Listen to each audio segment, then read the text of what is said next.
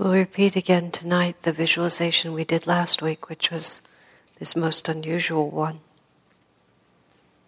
We talked a great deal last week about how wrong action is always motivated by fear. That if I don't do something that I don't want to happen will happen.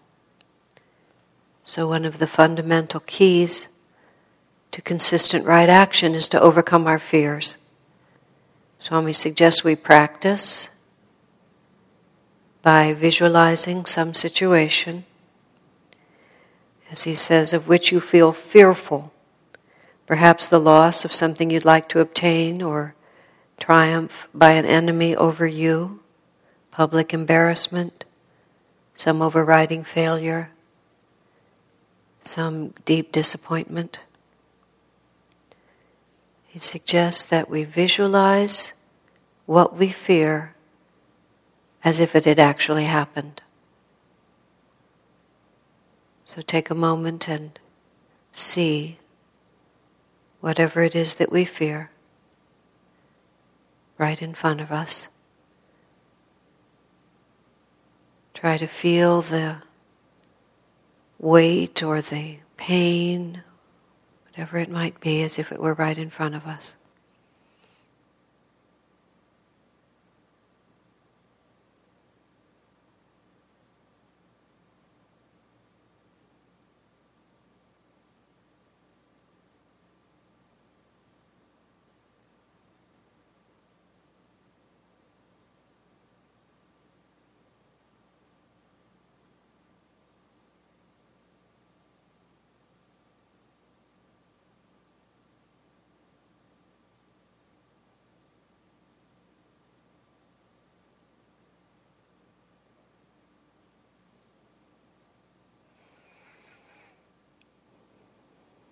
Swamiji then says, now applies the antidote to whatever this terrible situation is, this simple observation.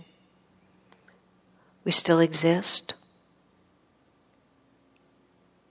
Nothing about our deep inner reality has been changed, or in fact ever can change. Whatever this terrible, fearful situation is,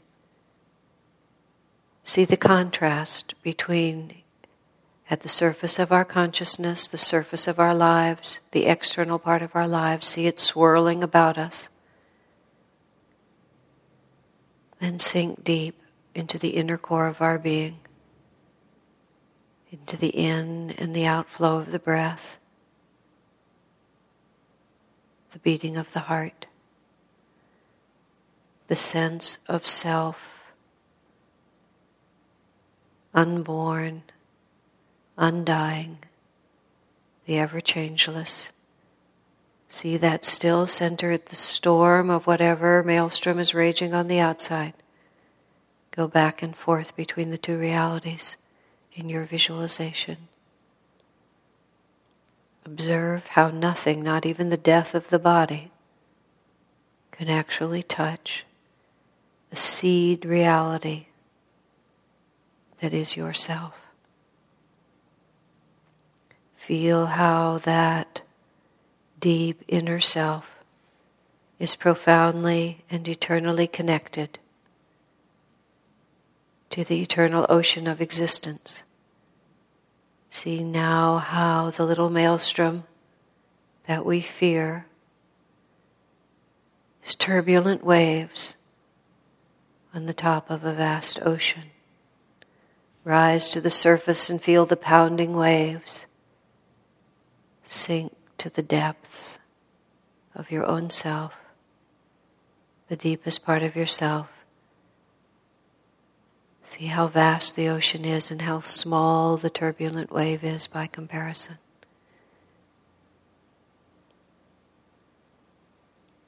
Feel that all one's fears, realized or imaginary, are but the churning of waves on the surface of the deep ocean, dramatic in themselves, but eventually merely an illusion, merely the ocean depth, playing for a time on the surface, then inevitably sinking back into itself. Let the power of this visualization be our anchor point in the midst of the turbulence, in the midst of the fear. Anchor yourself in the unchanging self.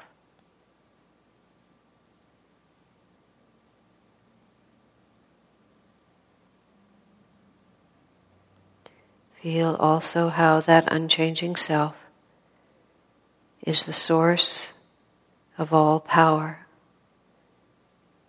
the key element in manifesting successfully whatever you set your mind to do.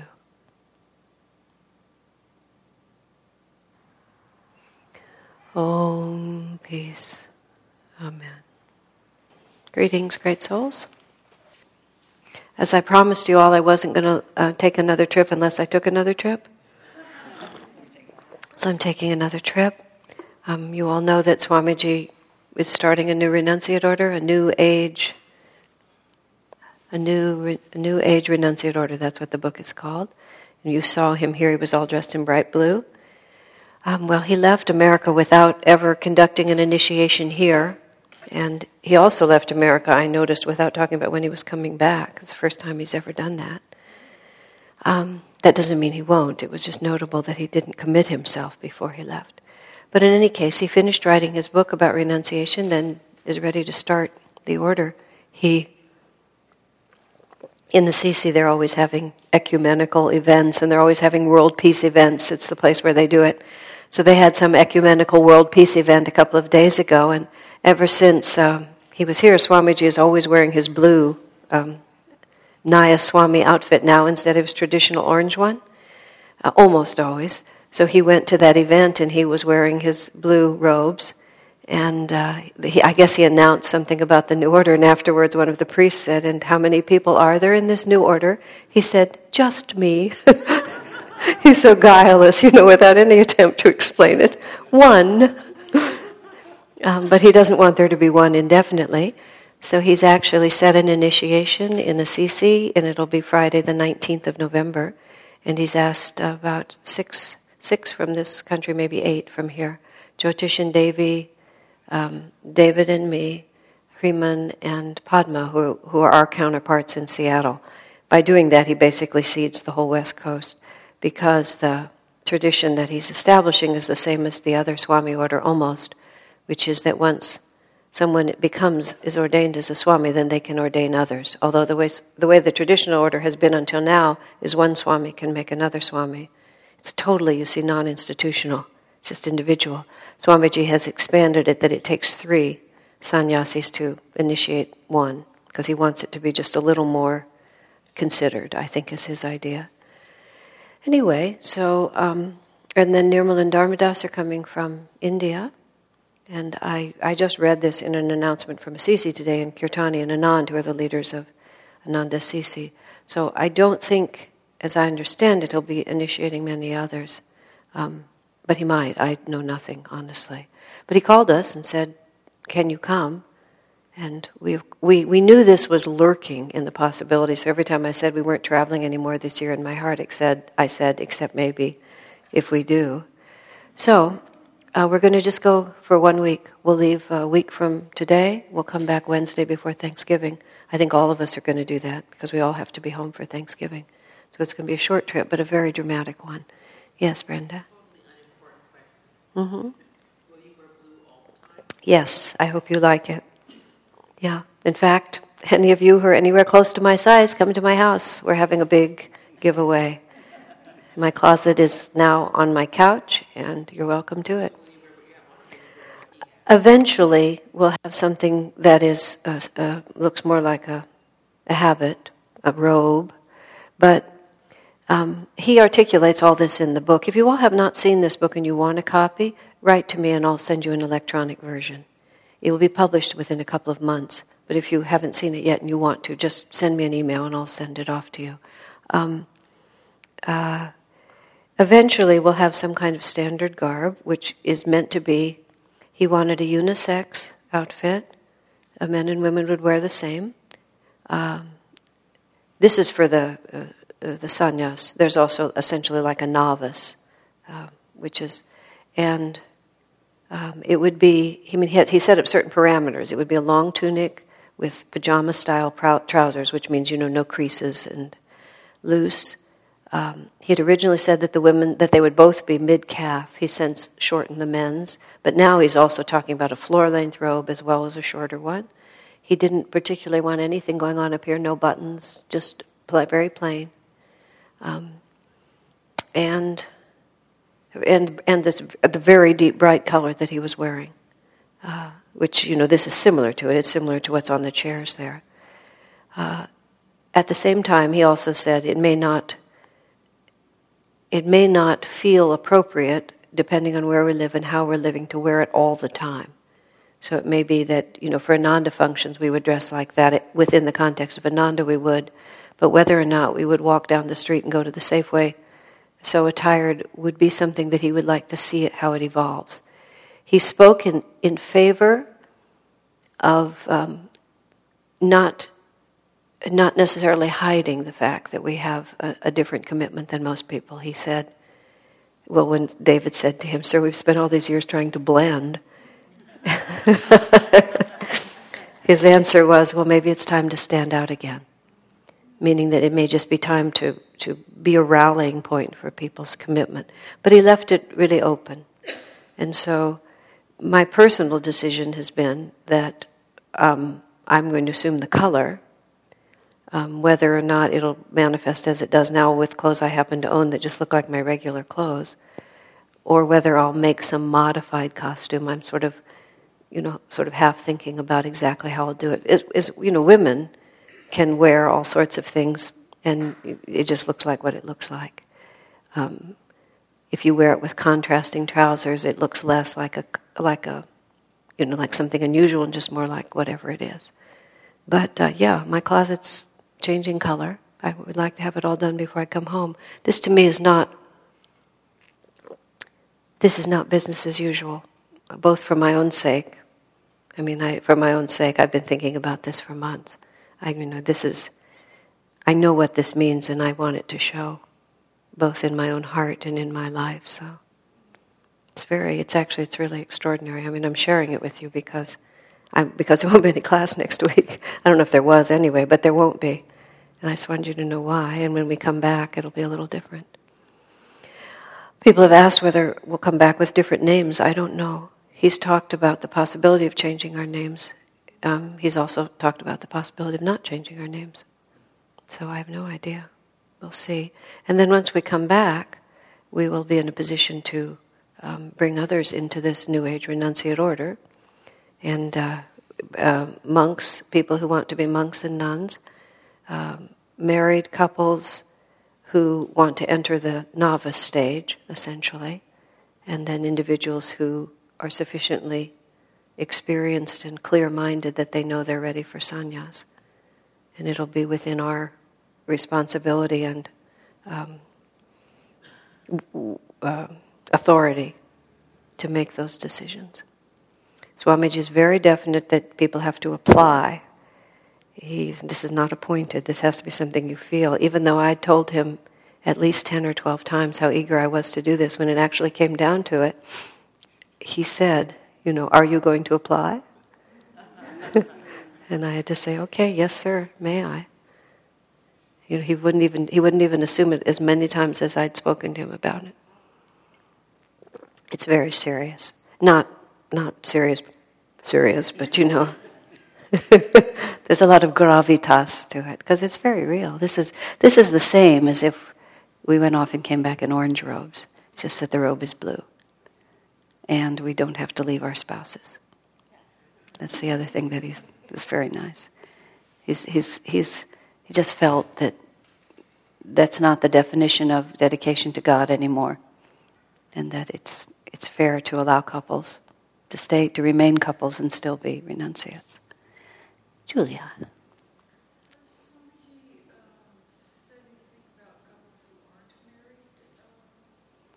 couples who aren't married are not really couples. I mean, you can just do whatever you like as individuals.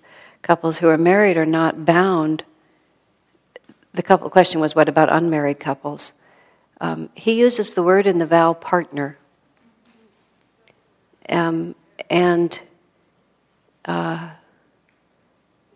But even if you are legally married, or however married you are, it's not necessary for both of you to want to take sannyas in order to do it. It just has to be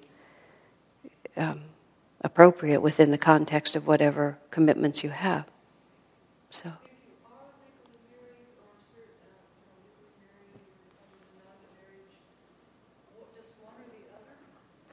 It's quite possible that for one reason or another, only half of a married couple, it would be appropriate for only half of a married couple. One can think of many reasons why that might be true, and it wouldn't necessarily preclude. But that's where the discrimination and the sensitivity of who's ever accepting your application has to come into play. One could not appropriately accept half of a couple if to do so would be wrong, But one could not also arbitrarily say, well, you can't do it because your partner doesn't want to, if that is a meaningless distinction. So it would depend. Okay? So, great adventure. Keep us in your prayers. Really a lifetime adventure. I think it will actually, in the end, have a profound and enormous effect on Ananda. The first almost 10 years of Ananda were entirely defined by an extremely dedicated, visible core of renunciates. I know that the Sevaka order is also a monastic order, but it was a different kind of renunciation. I don't mean to be rude in saying that, but it was. It just was different. I don't know how else to say it. And the loss of that, which happened in 81, when Swami himself got married, and the whole monastic order just went out the window. I think I talked about it here, and Swami's talked about it many times. The greatest concern, basically, that all of us had was how the Ananda community would thrive spiritually without that, at the core of it, essentially setting the bar at a high enough level that everything else would rise up underneath it.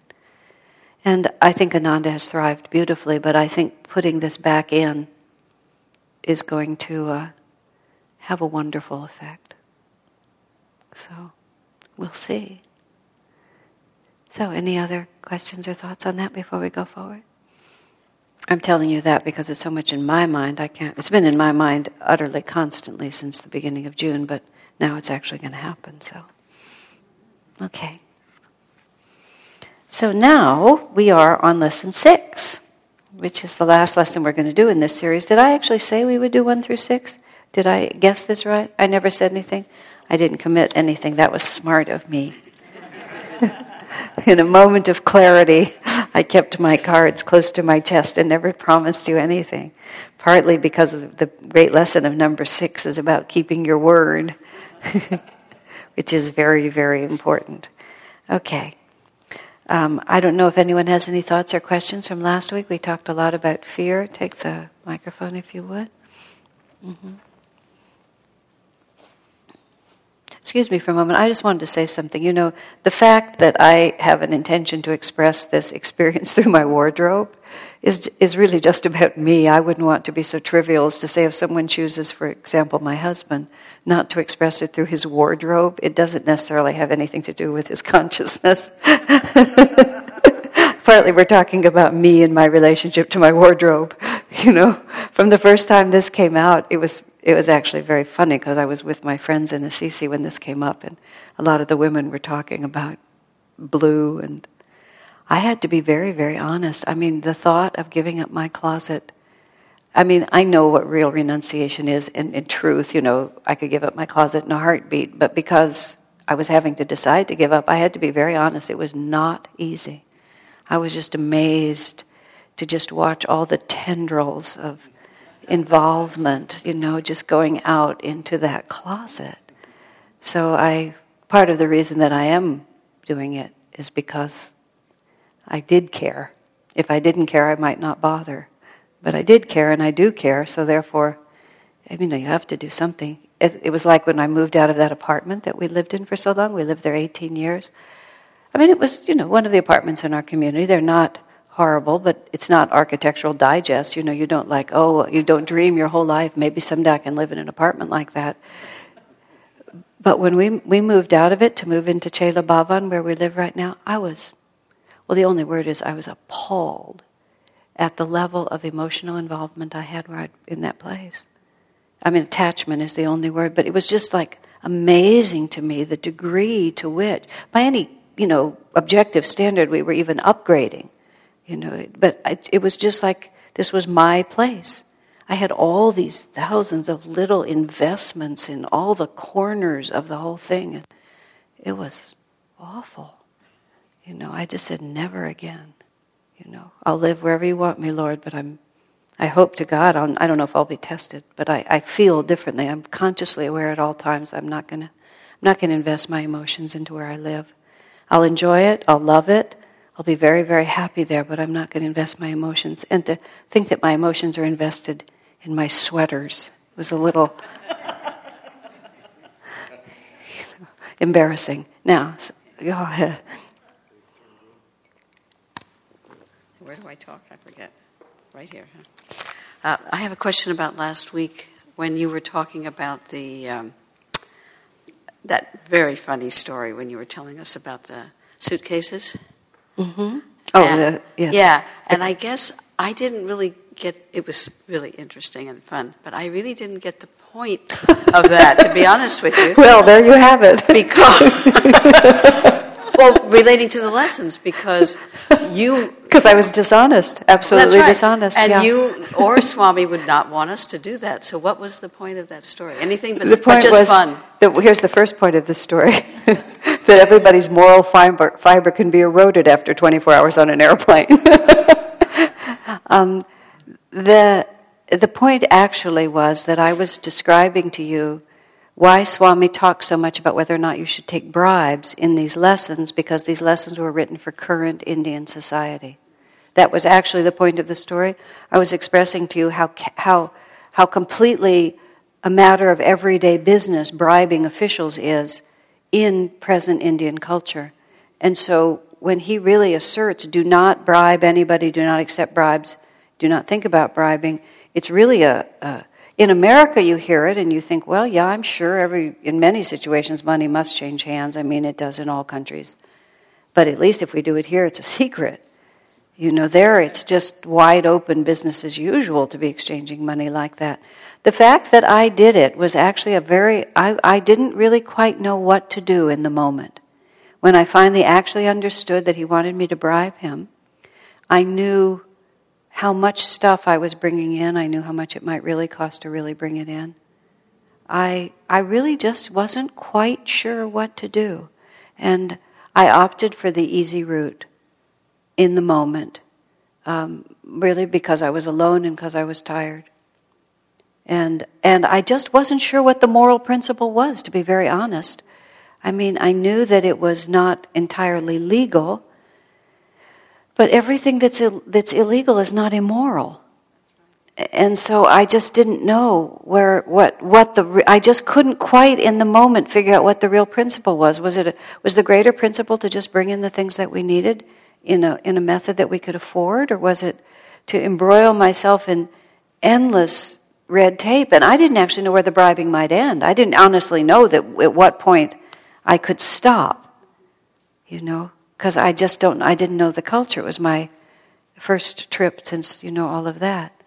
So I'm not ashamed of having done it. I'm not proud of it. When I sort of said it to Swami afterwards, he was a little, he hadn't made the decision. And I just said to him, sir, I really just didn't know what the right thing to do was in the moment. So I just did what I could so I could get out of there. The one thing I really couldn't face in the moment was staying there endlessly when it wasn't clear to me that a real principle was involved. Yeah, so I think that's a fair question. Master was respectful of laws, but he wasn't mindless. He didn't consider that obeying man's laws was the highest value. the smallest incident, and I'm sure there were others, was, bringing the mangoes into California. I mean, he wasn't supposed to bring mangoes into California, but he brought mangoes into California. I'm sure he didn't consider it an unrighteous act to do so. But I can't really say whether I did the right thing or not. I simply did it. And there it was. Yeah. Okay, good question. And thank you for helping me tell you what the point was. Sometimes we just become amused with our own eloquence and we just go on and on. Or we see a moment to make everyone laugh and we go for it. Okay, so anything else?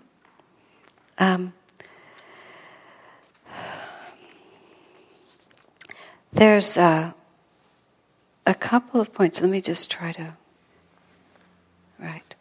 There's a couple of real points that I wanted to pull out of this lesson and really emphasize before we leave it behind.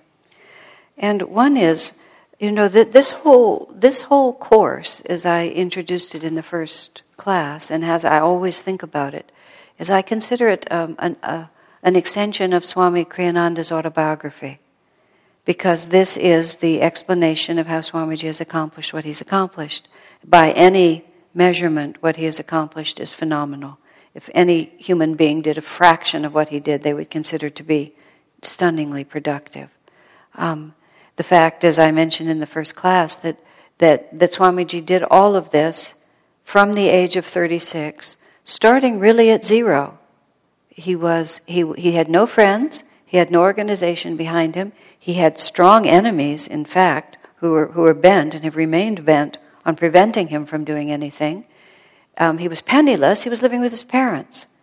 He had no professional degree. He had nothing except his discipleship, which is like to say he had everything, and his absolute determination to live up to what his guru had asked him to do. And then he went forward and made all of this happen. And the way, as we're wending our way through this, I've been chatting with different friends just from time to time. Of course, this course in how to manifest is also a course in self-transformation. And he mentioned that specifically in this lesson. It's very interesting. He basically says, you must always act from the center of yourself, because it is really your own vibrations that make everything happen. And we'll come back to that point in a moment. But of course, therefore, it's the quality of your vibrations that make everything happen. And the quality of your vibrations is simply the quality of your consciousness. Your vibrations are your consciousness. You can lay all kinds of fancy words. You can have all kinds of beautiful clothes on top of it, anything that you want. But it's really in a world of energy. It's magnetism and energy, and it's your vibrations that determine your success or failure and the quality of whatever it is that you produce. And so therefore, it's a dual reality here. An enormous amount of attention has to be given to the inner consciousness. And then, of course, there are the techniques that we've been working with. Focusing energy, holding the thought in your mind, vibrating energy around it, visualizing the light coming in, many different things that this whole course is about. So Swamiji really speaks really directly in this chapter, and it's really interesting to me. And he says, the reason I've been able to accomplish so many things, and he gives us a few examples. And this lesson is called The Bottom Line, First Things First. And he says that his bottom line has always been, essentially he calls it his inner peace. But what he's saying is that his own consciousness has always been the first thing and the primary thing he was focused on producing. Even though, and it's interesting the way he puts that, hundreds of people came in time to depend for their material security on my activities. In other words, his actions were literally supporting hundreds of other people, not his income, but his actions. As the years passed and Ananda began to grow, especially in those first maybe 20 years, when Swami Kriyananda was still at the center of it, if anything had happened to him, or if any way he had ceased to be as effective as he was, there was no other power that would have held it together. All of those people would have simply been just, suddenly nowhere and would have had to figure it out all from a different place. I mean, it was a tremendous act of faith on everyone's part, but Swamiji was conscious of that at all times, that the continuation of this, hundreds of people were depending on him. It crossed a certain line, maybe after 25 years, where it had a self-perpetuating energy, but especially in the beginning, and thousands more for their spiritual well-being. The pressures on me to perform, as he puts it, were sometimes, to my size of regret, intense. So what he's trying to say is, look, whatever you were carrying, I carried as much as you. And he doesn't say that to make himself seem important. He just wants us to understand that don't try to say, oh, but my situation is different. We take care of ourselves, we take care of our family, we take care of a few people who may depend on us. If we are fortunate enough to develop a business and have employees, we have people who rely on us.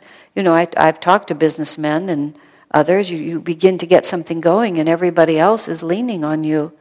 And it's not merely whether you want to continue or not, it's that if you stop, what happens to all the rest of these people? I mean, these are the things that can easily wear a person out. But Swamiji says, in the midst of all of this, I never allowed my bottom line to become monetary. That place of priority was given to my inner peace. Now, number one, to recognize the importance of that, and number two, as he tries to explain in this lesson, to realize that even his monetary success was because he never allowed anything to disturb his inner peace. He put it to me once in very simpler terms, but many years ago at the beginning, where, I had a lot of energy, but my energy was by no means under my control. And really often my energy would just spin out into where my vibrations would get off, because I would just become over intense or whatever the things that people can do. And I remember very vividly, he said to me once, your intention is to do good, but you won't necessarily do more good merely by doing more. It was a lesson that I really understood, because often we think, well, I've got to keep working, I've got to keep making this happen, I've got to keep doing this. But what he was saying is, what really creates success is the quality of your magnetism. And if the quality of your magnetism is off, the more of it you generate will not bring you more success.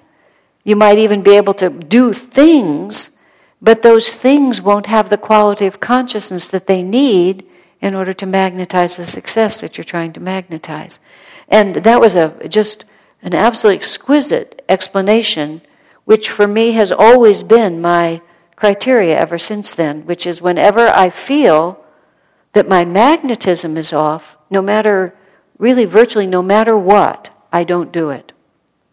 Because I know if my magnetism is off, it's not only not going to bring success, it's going to ensure disaster. That's I often say to people, just don't hesitate to call me or ask anything of me any time of the day or night, because if I can't do it, I will tell you. And can't do it means to me, and I know what it feels like, if to do it would make my magnetism wrong, and then whatever it is we're trying to accomplish won't happen. But as long as I can do it with the right magnetism, I'm perfectly happy to do it, because that is really the only criteria that matters. Now, that also requires, because sometimes one doesn't have the freedom to say no. So that also requires that one train oneself in essentially resetting your consciousness. So you have to catch yourself early enough and develop enough interconnectedness to be able to reset if necessary, and be able to go on.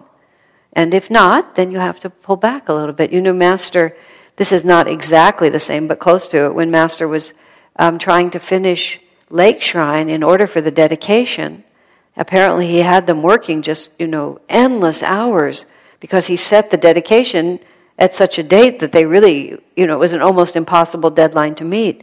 And one of the monks who was working on some critical part of finishing, I think, the golden lotuses or something, simply didn't show up one day. And the next day Master said, "Where were you? Why didn't you come yesterday?" He said, "Sir, I was meditating." "Oh," Master said, "fine." Why didn't you say so? He said. Because the man felt like meditating, and to Master, oh sure, well then by all means, that takes priority over everything. Your inner consciousness is the only thing that matters. And of course, Master must have sensed the sincerity of the man's statement rather than some effort to escape from work, or else he wouldn't have just acknowledged it like that. I remember years ago, let's see, how did this work? When a man was, this was when Shivani was working in the garden at Ananda Village. This was in the early 70s, when mostly there was just 3 or 4 jobs. You either went into the garden, farmed, you went into the kitchen and cooked what they grew, or you became a carpenter and you tried to build shelter. And there wasn't a lot more sophisticated going on, a few little jobs here and there. But the gardeners, well, I was a cook, so the gardening work seemed impossibly difficult to me. They thought the cooking was hard. I thought the gardening was impossible. It was mostly hand tools. They had very few machines. The weather was really hot. And of course, when it has to be harvested, it has to be harvested. And Shivani was one of the people in charge of the garden, and she's a solid, hard-working woman and a pretty tough taskmaster. She has high standards, and she would get these really, really flaky airheads out there, who would, in the middle of the pumpkin harvest, would decide that Krishna wanted them to go to the river, would just drive her absolutely crazy. And she said, she explained once to Swami, I think I put this in my book now that I think about it, that in gardening, when the crops were ripe, you had to take them out of the field, or months and months of work would just be lost. And if it took you all day and all night to harvest because the frost was coming, you had to stay up all day and all night. You couldn't just not want to do it. She said, I know that people are more important than things, but aren't some things equally important? And she said, aren't some things more important than people's egos? Is what she actually said. And Swamiji said, yes. But before you take a stand on that point, you better be sure you can tell the difference between their welfare and their ego preference. In other words, you better look to your own before you speak. And so, there are times when you have to force yourself, and you have to find your inner peace by saying, well, this simply needs to be done. And you have to practice when it's easier. That's why you see how all of the yoga principles come together in this respect. You have to practice being even-minded and cheerful. You have to practice being willing when it's not that hard to be willing, so that when the demands of what you're doing require you to push beyond what you would comfortably call your inner peace, that your inner peace doesn't become so small that you don't have the energy to do what really needs to be done. Because sometimes you just have to work. There's just no way around it. It just, something has to be done, it has to be done. You have to do it. And Master's energization exercises, it's amazing to me how it all comes together. Master's energization exercises, practiced on a regular, systematic basis, are one of the fundamental keys for being able to make inner peace your first priority. Because what that gives you is that gives you the capacity to draw energy at will from the infinite source and to direct it to whatever goal you have set in your mind to do. Because one of the main reasons that people feel they can't deal with something is because we don't have enough energy to deal with it. Isn't that right? And so if you've regularly practiced the energization exercises, it becomes second nature to you to be able to say, okay, I'm just going to do this. And Master, when the Dayamata and the other women would talk about how Master regularly just had them work all night on various things, just to stay up all night and work, as much as anything, just to break the thought in their mind that they couldn't do it. And recently, for some reason, I've had to stay up all night or very late at night, more times than I have in years and years. And it's really sort of fun. I mean, I eventually get very tired and I have to sleep. I can't go 24 hours and then go another 24 or anything like that. But it's really interesting how you can just set your mind that you're going to do it. I find it's the best way to do it is to just block the clocks off. Just don't have anything telling you that what you're doing is unusual. Just simply do what needs to be done. Now, Swamiji also talks in here, and I'm skipping ahead a little bit, because then he describes how he keeps his inner peace. And it's interesting, of all the things he could say, he gives us a few points here. First, he says, is he never allows himself to be drawn into other people's priorities. Isn't that interesting? That's the first thing he tells us. In other words, you always must remain centered in yourself. Even if other people have all these different ideas about how things should go, you need to be centered in yourself. I find this is something I've always noticed about Swamiji, because I tend to be excitable, and he's steady. And for years and years and years, I've watched this. Even if we're very late and we're going to have to go somewhere, we're going to have to, just get out the door and get there. I've never observed in Swami a quality of hurry. He'll move as fast as he needs to move, but he never allows the fact that everybody thinks we're late to actually affect his energy. He'll finish his meal, he'll fold his napkin, he'll put on his shoes, it's not like he moves slowly or foolishly, but he won't let the atmosphere around him actually change his inner consciousness. And he puts it even farther. He never lets other people's priorities, merely because someone tells him something is important and has to be decided now, he doesn't buy into that thought unless it also resonates with what's true with him.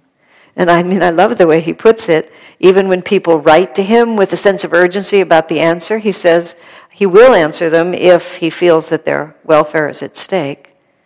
But if they merely feel they have to have an answer, he says, I didn't ask them to write to me in the first place. It's a very interesting point. Merely because someone makes an assumption that you're obligated doesn't necessarily mean that you are obligated. And you see how inwardly conscious all that is, and how easily most people get sucked into energy around them without even being aware of the fact that the consciousness they're now expressing is only a reflection of someone else's and not necessarily an energy from their own source. And people don't necessarily like it if you don't make their priorities your own. I'm speaking in a purely theoretical way, but sometimes husbands and wives dispute on this point. Perhaps you might have heard of stories in which this could have happened, in which she thinks that he ought to be doing so-and-so, and he doesn't think he ought to be. Or vice versa, it can happen the same way. And there's just this assumption that my priority is yours. But it isn't. I remember, I'll quit pretending. I remember once that I went on this long tangent with David. The only excuse I have is that it was more than 20 years ago. I just wanted him to do something. What exactly I wanted him to do is not clear to me, but it must have been fundamental because the underlying argument went on for months. We weren't like fighting, but there was always this underlying effort on my part to coerce him into some point of view, and his utterly and absolute refusal to do so. And at one point, finally, I just realized that this is crazy. We can't go on living like this. And I just started quizzing him like a journalist, asking him a couple of questions. Essentially, the first one was, do you know what it is that I'm asking of you? Because communication is not always crystal clear. Oh, yes, he said, just perfectly willing to admit it. I said, then why don't you do it? He said, perfectly, it's not my priority. I said, the second thing I said is, do you think it's a good idea? He said, oh, yeah. I said, then why don't you do it? He said, it's not my priority. There's other things that are simply more important as far as I'm concerned for my priorities. And that was the end of it because, that was a very honest answer. It was a very sensible answer. And if the situation had been reversed, I would have been as immovable as he. Because if it didn't resonate from my own inner reality, why should I just go with it just because he was excited about it? And that was precisely what I was doing. So it's not that we shouldn't be attentive. Self-evidently, we should be attentive. We should be open. We should be humble. But we shouldn't, and this is how he says he keeps his inner peace in the midst of everything. Just hold on to yourself. He also, I love this part, if I didn't address an issue that to others seemed urgent, I found that it just gradually worked itself out anyway. I met this woman when I was back east, and she'd been on a 3-week trip, and she was the manager of a big business enterprise. She said she came back, she had 1,200 emails. She sent out a notice to everyone declaring, I'd never heard this phrase before, email bankruptcy. She declared that she simply wasn't going to meet her creditors, that she was declaring email bankruptcy and all those emails were gone, and that, anybody who happened to want something from her was going to have to start over because those were wiped out by email bankruptcy. It was sort of just that, which is, it might have been their priorities, but it's not mine. I confess that on more than one occasion, I've just either eliminated or lost. I'm never anxious when I lose emails. I figure if it's important, it'll return. But that's part of it, because life is very, very complicated these days. I think the biggest issue that we face now is that it's so complicated, and so many different things pull on us. So we have to stay very, very clearly centered in whatever it is that we need to do, because we simply can't do everything. I've had to deal in my own life with a lot of anxiety and I become nervous when there's so many demands. I have become nervous. I'm really not that way anymore because of exactly this. But I finally decided, well, I'll just do what I can, and everything else will. My phrase is, something will happen. And something always does happen. And either that something that happens is good or not, but something always happens, and then we just go on. It's like, in other words, the world doesn't stop merely because I haven't participated. Something always happens. It's very relaxing to realize that. Okay? The second thing he says, and he calls it, I've developed a team of assistants who could act on my behalf. But what he's really saying is he believes that other people, he works consciously to develop people around him who, and he puts it really perfectly, who have the right spirit. And that's another factor that he's putting into place here. So often we become so fixed on the details of things that we imagine that how those details are done is the definition of whether they're done well. Swamiji has always had the attitude that if a person has the right spirit and has the right consciousness, in other words, if their vibrations are correct, then there's many different ways to do things. And he's never been anxious about the details of how you do it as long as you're going about it in the correct way. So he talks about cultivating the people in his world, and he's in an executive position with a large project. I mean, not all of us have people around us, but insofar as we're working with others, he says, many people who've founded communities have the feeling that they have to do absolutely everything themselves. And the more you do that, the more you have to do that. Because the more you do that, the more, you never really cultivate people around you who have executive abilities, because people with executive abilities won't want to work for you. Because all you really want is a servant, and if they don't want to be a servant, then they won't want to work with you. And the second factor is that how much can one person do? It just becomes exhausting after a while. Why don't we take a brief break? All right. Any questions or thoughts about anything we've discussed so far? Yes, Pam. I'm still not completely clear, and I guess I'd like to ask you to talk a little bit longer on this distinction. When I guess it's our consciousness. Well, where am I? How do I know I'm so centered in myself in a very charitable way that I can disregard someone else's requests for something? The actual phrase he uses, I don't allow other people's priorities to become my priorities. It's a very interesting way to put it. It's not that he disregards their requests. It's that if somebody is telling you that this is what you have to deal with and you have to deal with it now, you have to be able to stay centered enough to decide whether or not, in fact, that's true. And the way that you're able to tell whether it's appropriate to cooperate or to disregard is really the whole rest of the story, which is the ability to be calmly centered in your intuitive self enough to be able and not to be fearful of the implications of things so that you can think objectively about it. To have, he writes in here, to look impersonally but kindly toward everyone. I love that phrase. That's how he puts it.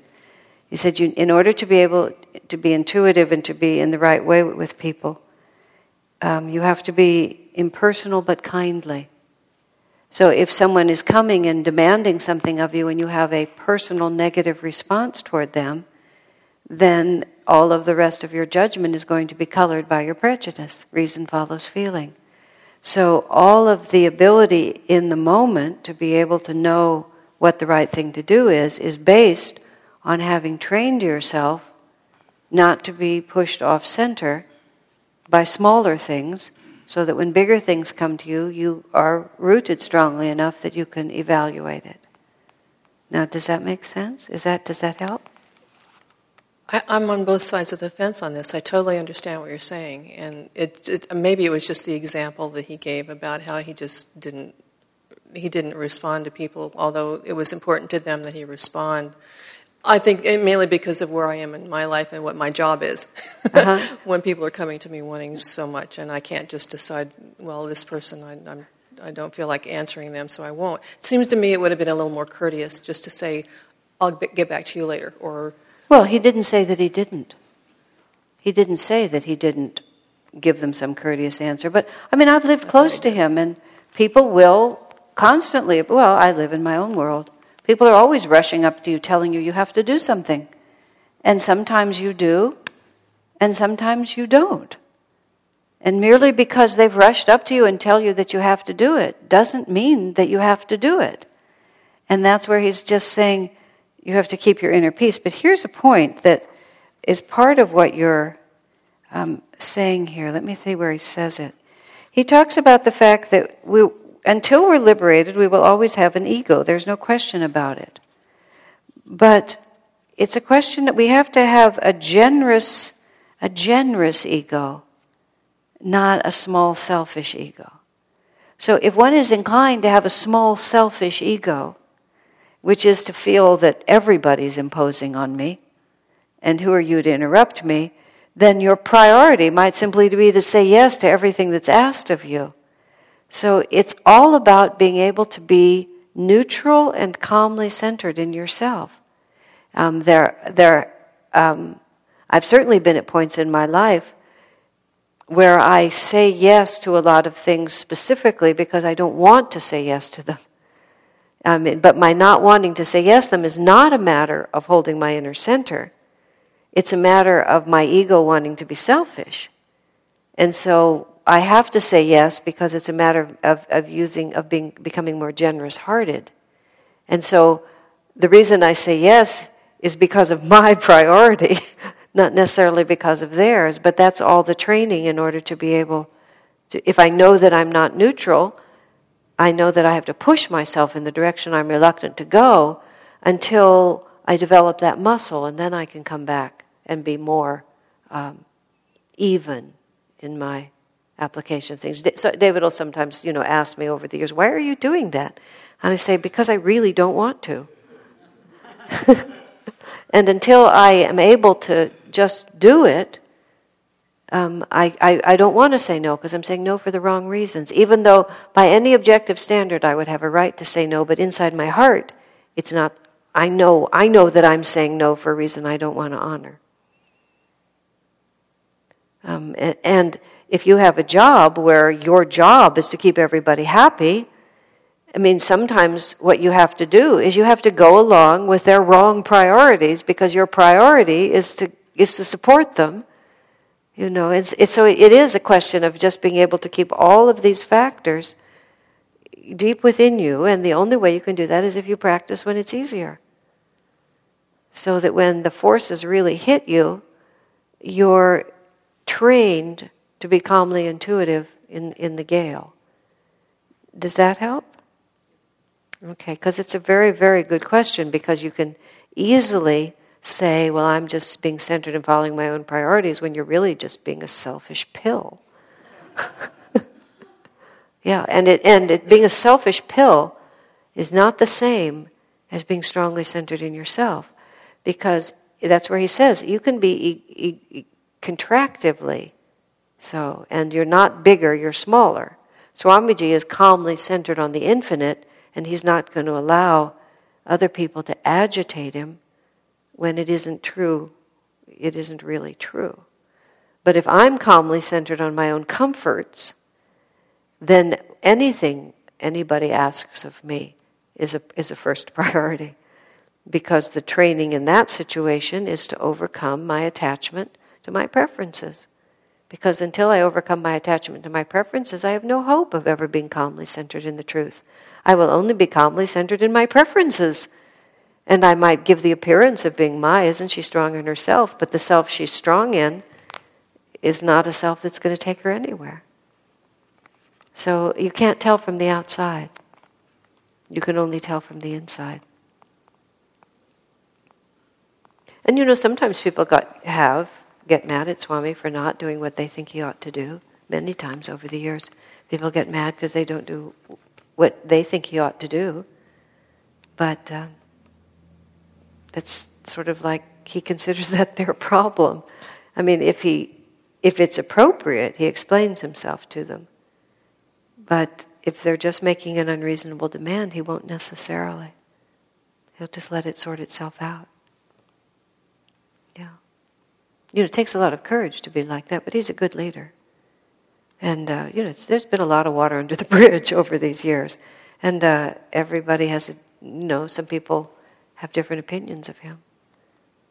Because, and he says this himself, he's very irritating to his detractors. Because he doesn't fight back, but he doesn't give in either. I mean, like, he doesn't give in. Like, if I made that clear, like he doesn't give in. And he's even worse because he doesn't fight. He just doesn't give in. I remember once, I don't know what possessed me, but it was like a small dietary question or something, but he essentially told me what he wanted and why he wanted it. I think I was fixing some food for him. And I told him that the principle that he had been told was a false principle and that actually I could make this for him because it had to do with food combining or something. Because yes, that was what he'd been told, but I knew that this was true, so I went ahead and made thus and so for him. And I put this thing, according to my food combining principles, on the table. He never said a word, never changed his mood, and never touched it. And, he wasn't going to fight me because I wasn't willing to listen to him, but he wasn't going to give in either. Just sat there and, after a long time, I just had to take it into the kitchen and pour it down the sink because that was that. And I learned. That was like, what was I thinking, Good lesson. Okay? So he talks about the fact that you don't have to do everything yourself. He gives very specific rules here about developing other people's consciousness in the right way. But in a simpler way, if that's not exactly your situation, what he's really saying is you don't have to do everything yourself. Because one of the ways of not going crazy is to realize that you don't have to do everything yourself. It's frustrating because somebody once came to me and they were talking about this. And this is how I put it. It's like, it's even more frustrating if you are actually better at doing things than other people. Which, sometimes you are. This man was explaining this dilemma to him, and I said, it's so exquisite, isn't it?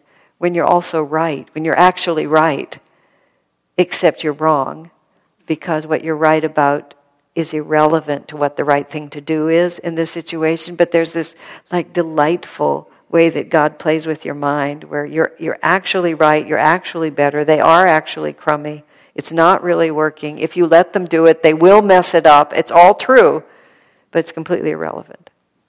Because peace is your bottom line, and look what's happening to your mind when you go there. And do you really think that that's going to help?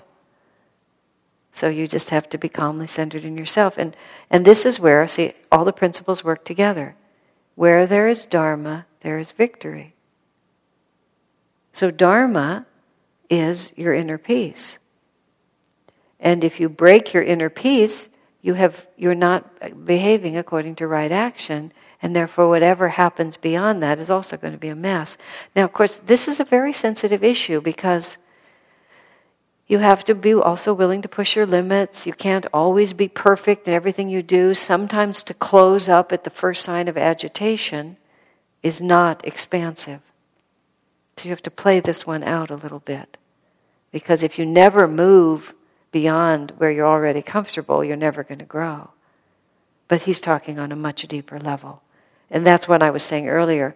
This has to be combined with tremendous training in learning to restore your inner peace when something small agitates it. Because we're not talking about just getting a little off center. We're talking about really just being swept off your feet. And then it does reach a point of no return where you have to pull back. Okay? Does that make sense? And then he talks about concentration, and this is probably one of the most important things here also. He says, by devoting all my energy and attention to everything I did. This is two aspects here. One thing is that Swamiji has pointed out that many multi-talented people are often not happy and not that productive, because if they're talented in many different fields, they often are spread too thin, and they never really accomplish in any area, and they always feel frustrated in all areas. Swamiji is multi-talented. He does music, he does writing, he does visual art through photography and a little bit through architecture. He is an administrator, and he has lots of different skills. He's a speaker.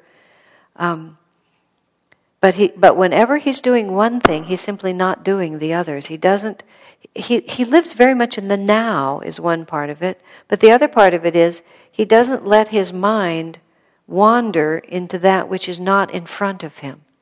We've joked when he was writing the oratorio, the Christmas oratorio that we're rehearsing to perform again. He wrote that over a period of weeks. In a period of very intense work. And Davy made the comment once that during the period of time he was writing that, it was like he would communicate in words, but she said when you would sort of be in front of him, you would get the feeling that he was trying to tell whether you were a B flat or an F sharp, and when he would listen to you, you would feel like he was trying to figure out what key you were speaking in, that his mind was music. And even though he would work with verbalization, he never committed himself to words while he was working with music, except the words that were related to it. But he immersed himself completely. And he says also, it's interesting, he says when he's writing music, he can't imagine how he could write a book. And when he's writing a book, he just couldn't imagine how he could ever write music. It's like the whole way of being, he just puts it out of his mind because it's not relevant.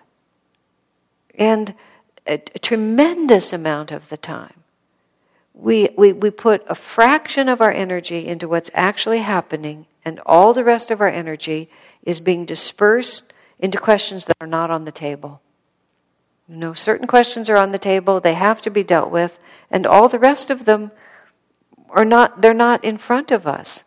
And if there's anything, I think, that makes us not successful, it's the fact that we don't really give our full attention to what's in front of us. Or we have the habit of not doing things well.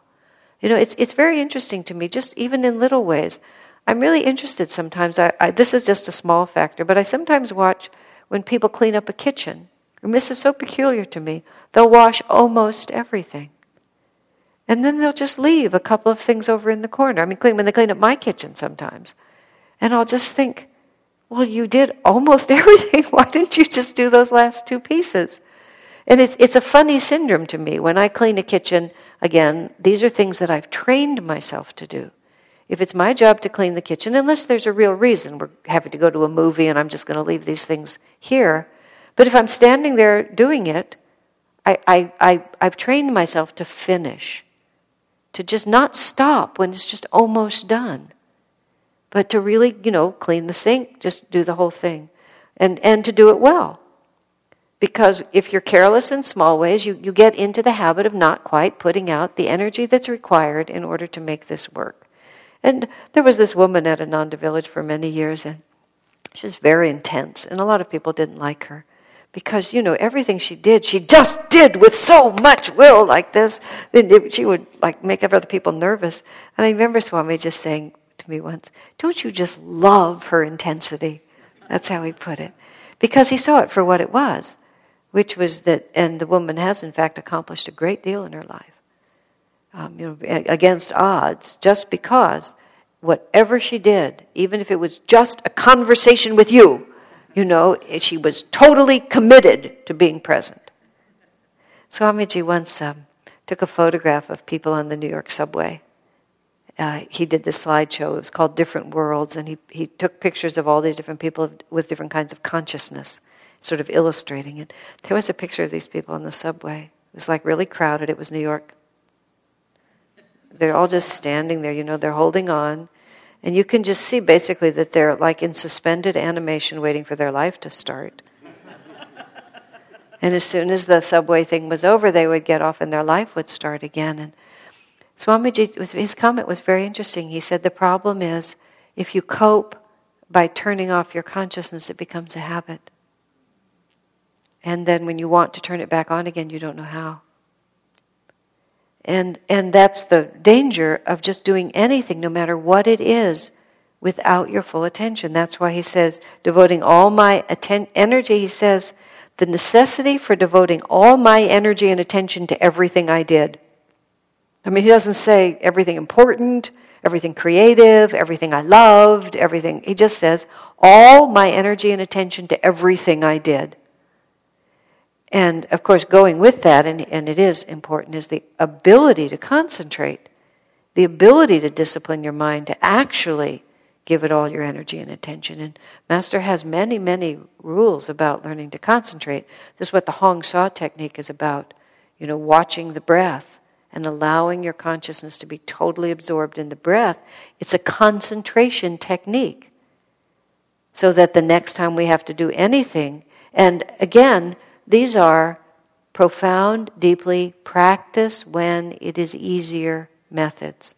Just we can never imagine that it doesn't matter. Oh, it doesn't matter, I'm just doing the dishes. It doesn't matter, I'm just polishing my shoes. It doesn't matter, I'm just brushing my teeth. But what happens is it becomes a habit to just put a portion of our consciousness into something, and then when we really need to put our whole consciousness into it, we don't know how. And then we don't know why we can't really write that novel or get started and get the PhD or make an A in the course or solve this problem. And he talks about in here, I knew a very successful American businessman, a multimillionaire. He's talking about Rajarsi Janakananda, James J. Lin, Master's most advanced disciple. He meditated all morning and would only go into the office in the afternoon. He had so many enterprises, and he just said, frankly, he said, decisions that some people take weeks to make, Rajarsi said, I can make almost instantly. And once, I think I mentioned this to you in another lesson, this person who made a very important decision very fast, but knew it was the right decision, Swamiji says, it doesn't take time to make good decisions, it takes energy. And, a lot of times, what takes so long to do something is we can't decide what we should do, doesn't it? We're writing and we write a little of this, we write a little of that. We're trying to design something and a little of this and a little of that, and then we stop for a long time and we think about it. And sometimes that's the right rhythm, but a great deal of the time it's because we're simply not used to putting all our energy into it. So he says, peace is my bottom line, and this is also how I keep my peace. He says, is that, and it's interesting, it's related to peace. Everything I did, I gave it all my energy and attention, which is I just don't let myself get distracted by all the other wolves that are baying at the door. It's like, I'll throw them, something later, but at the moment, this is the one I have to take care of. When I was talking about having to stay up very late to do certain work, you can be thinking about, well, what about tomorrow? What about my sleep? What about that? Well, it doesn't matter. It's the only thing I have to do. I learned a tremendous number of karmic lessons through sewing. I mean, I know I talked about sewing in here, but I was 10 years old when my mother sent me out to learn to sew because she had never learned to sew and she wanted to compensate in my life. My sewing teacher was named Mrs. Taylor. Isn't that perfect? And I took to it immediately because it was a karma for me, but also sewing taught me about karma. And sewing taught me about a great many things, which is basically you get out of it what you put into it. You try to cheat, and it catches up with you. And one of the things that sewing has really taught me is, if you've made a mistake and you have to pull the stitches out, you just have to pull the stitches out. And you can't be sitting there thinking about how you're going to put the stitches back in. You have to pull the stitches out. And if you stop concentrating on pulling them out, you rip the fabric, you miss something, you poke something sharp, and you make a hole in it. I mean, it's just a mess. And if you don't pull all of the stitches out, and then if you don't pull all the threads out, all the ways in which you try to cheat. And I seriously take the lessons of sewing, and if I'm working on something else and the same temptation will come to me where it's not so obvious, I'll remember, just don't worry about what's coming next. Just pull out all the threads, remove every single tiny thread, and then start over. Right? Concentrate with whole energy on the task at hand, and don't let the thought of the next one intrude. And that's how you keep your peace. I'll finish with one last thought. This was one of my earliest experiences of having the voice of God speak to me. I love this. I was about 19 years old. I was just beginning on the spiritual path, just beginning to get the whole idea of consciousness and all of this. This was before I met Swami. It was a few years before I met him. I was really a newbie, and I was literally washing dishes. And when I would wash dishes, I would have about 700 other things, that I was also thinking about doing, and trying to finish the dishes so I could get to those things, and just like a hyped up squirrel all the time. And I'm just rushing to do the dishes so I can do whatever it was I wanted to do next. And I really heard this divine voice in my head, and it said this: "What's your hurry, honey? It's just one damn thing after another." And it was a super conscious voice. That's what it said to me. And I just stopped, and I thought, wow, that's true, isn't it? There's what do you think, you're going to finish? Like, when do you finish? You don't even finish when you're dead. You never finish. You never finish till you're infinite. What do you think, you're actually going to get out of something by rushing? By trying not to pay attention? By thinking, I'm not going to give myself to this, I'm just going to skip to the next thing? One of my friends once said to me, she basically, for a while, instead of raising her child, she just tried to outlast him. Just figuring pretty soon he'll grow up, and so I just don't have to really, really engage. And she made it through for quite a long time, but then basically it doubled back on her and really hit her in the head. And when she finally cognized that she was actually going to have to raise the child and not just outlast him, she said to me very sweetly, she said, "I thought I was going to get away with it." Just like that, because she did look like she was going to get away with it for a while before it caught up with her. But it was just so dear. I thought I was going to get away with it. We do. We think, well, I'm just really not going to actually engage in this, and I'm going to pretend I can get away with it. But it's just going to be one damn thing after another. So you never really, at some point, you just buckle down and you just put all your energy into everything you do. Because, you see, once you're doing that, once you're fully engaged, totally concentrated with 100% of your energy, that's the same as being happy. That's the remarkable thing about it. Because you're manifesting divine qualities. And if you're fully concentrated, giving everything you have to it, there's no part of you that's afraid or worried either. Because it's happening. And that's the key to it all. Okay. So, questions or thoughts?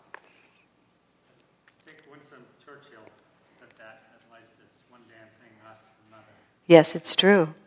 He said, and he also said, don't ever, ever, ever, never, never, never, never, never quit. Isn't he the one who said that? Am I correct? Never, never, never, never, never quit. Very good. Anybody who's successful in any field has, to a certain extent, learned the same things. That's what's so interesting, because it's all about energy, concentration, channeling, attunement, sensitivity, whatever your object is. That's why if you're good at one thing, you're often good at another. I'll just give you one last story here. Sri Ramakrishna, who was a great master in the 1800s, he was a very orthodox Brahmin, and there was a lot of caste consciousness at that time. And theater, dance people were considered very low caste, and often they were. Some of the actresses were prostitutes, even, and things like that. But still, they were artists. And one of his very great disciples was a Bengali playwright, a very famous man. Girish Ghosh was his name. And I think through him, he brought a lot of these theater people to see Ramakrishna. And this large group of very talented artistic people came. And many of the more orthodox were totally scandalized by these people because it was such a abrogation of the caste rules to have them there. But Ramakrishna loved them because they were so talented and passionate and capable and dedicated to what they were doing. And after they left, he said, in response to the criticism, he said, it's true, he said, at the moment their God is art, but they know how to worship. And then he said, and when time passes and Divine Mother becomes their God, he said, you'll see, they know how to worship. And Girish Ghosh was a dissolute, but he became a very great devotee because he knew how to worship. When he did what he did it with 100%. And as soon as he elevated his goal, he just turned and was able to do that. So never think that anything you're doing is not part of your spiritual life, because it's training you to give all your energy to everything you do, which is what it is to be God realized. All right. God bless you.